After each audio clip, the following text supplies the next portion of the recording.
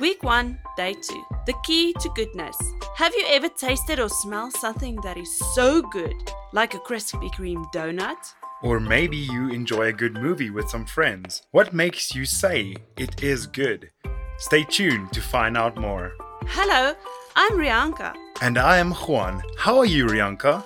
Oh my goodness, I feel so good and I know something good is on its way.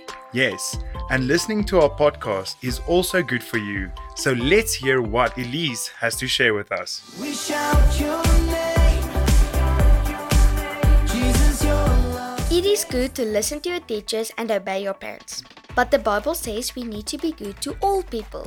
It is not easy to always be the good guy in every situation, but all of us have times when we need someone to show us goodness. Jesus told the parable of the Good Samaritan, where a Jewish man was attacked by robbers and left to die. A priest and a Levite both passed by, but the Samaritan stopped to help the man. Both the priest and the Levite were people who worked in the temple, but the Samaritans were enemies of the Jewish people. But it was not the people whom you think would help that helped the wounded man. No, it was the Samaritan.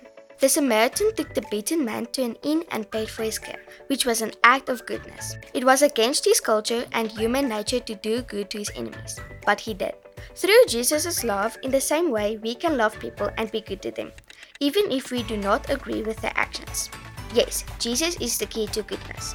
The Psalm 119 verse 68 says, "Everything you do is beautiful, flowing from your goodness." God is good and loving to me all the time, and only through Jesus can I have goodness in my heart.